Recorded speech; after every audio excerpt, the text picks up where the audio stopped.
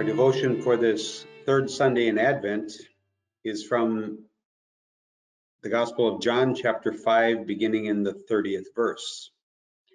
Jesus is speaking. He says, "I can do nothing on my own. As I hear, I judge, and my judgment is just because I seek not my own will, but the will of him who sent me.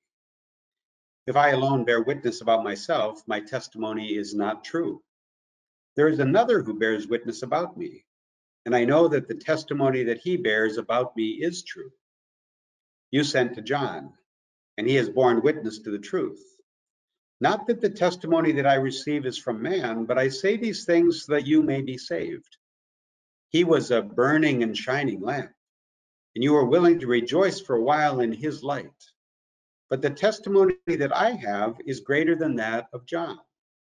For the works that the Father has given me to accomplish, the very works that I am doing, bear witness about me that the Father has sent me. And the Father who sent me has himself borne witness about me. His voice you have never heard, his form you have never seen, and you do not have his word abiding in you, for you do not believe in the one whom he sent.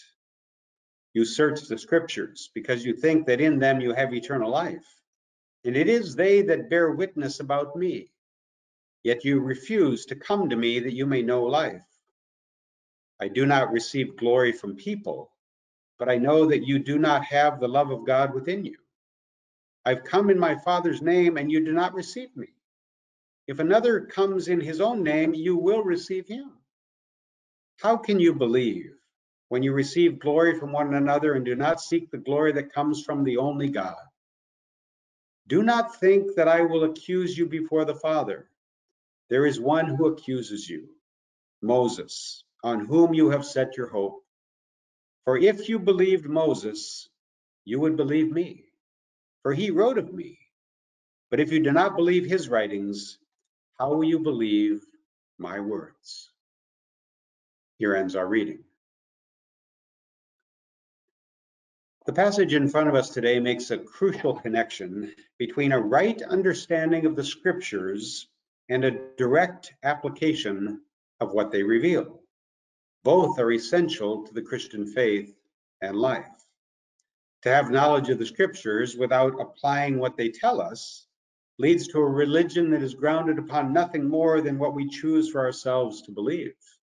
And to apply the scriptures of life, the scriptures in life, without knowing whether they are true is an exercise in uncertainty at best, and complete and utter failure and destruction at worst.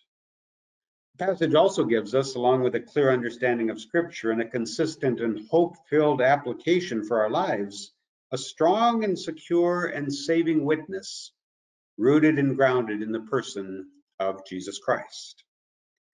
Jesus speaks in this passage of the testimony that points to him.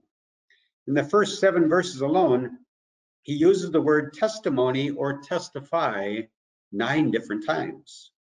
To testify means to bear witness or to give an account.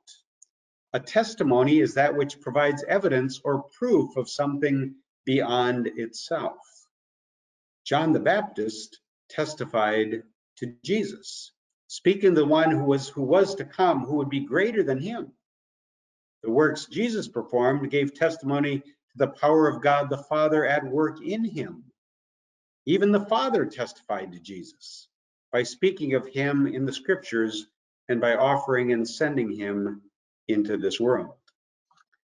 Jesus said, "You search the scriptures because you think that in them you have eternal life. And it is they that bear witness to me." He said, "If you believe Moses, you would believe me, for he wrote of me." In other words, it is all over the pages of the Bible that the work God is doing and the plan he's carrying out is being done and fulfilled in Jesus. It is the testimony of the Bible and of the Father himself that our salvation is found and secured and made real in the person and work of Jesus Christ. And that brings us back to the connection between a right understanding of Scripture and a direct application of what is revealed. Once we understand what the Bible is telling us, it's foolish to consider living in ways inconsistent with what we know to be true. Jesus' critique of the religious leaders of his day was because of their failure to make that crucial connection. They believed the scriptures, but they failed to believe in the one to whom they testified. They understood the words of the Bible given to them by the Father, but they failed to trust in the one whose testimony pointed to Jesus, to apply his words and actions in their lives. As a result, they missed the point of the witness. They failed to understand the words of the testimony. And in missing the witness and failing to understand the testimony, they never made the life-changing and life-giving application offered and found only in Jesus. As we move 1 week closer to the celebration of our Lord's birth, let us not fail to hear the testimony of the scriptures and believe in the witness offered to us in God's word. It all points to Jesus. It all finds its fulfillment in Christ. Let us pray. Lord God, as we hear the testimony of the scriptures, and as we look for ways to apply what we have learned in the everyday events of our lives, help us to trust in the testimony offered by you that points us to Jesus. Amen. The Advent action for this day is to spend at least 5 minutes considering the implications of the witness of the scriptures for your life. And then as a result, look for ways to solidify the relationship you have with the one to whom the scriptures point, Jesus Christ. God's blessings to all of you. Amen.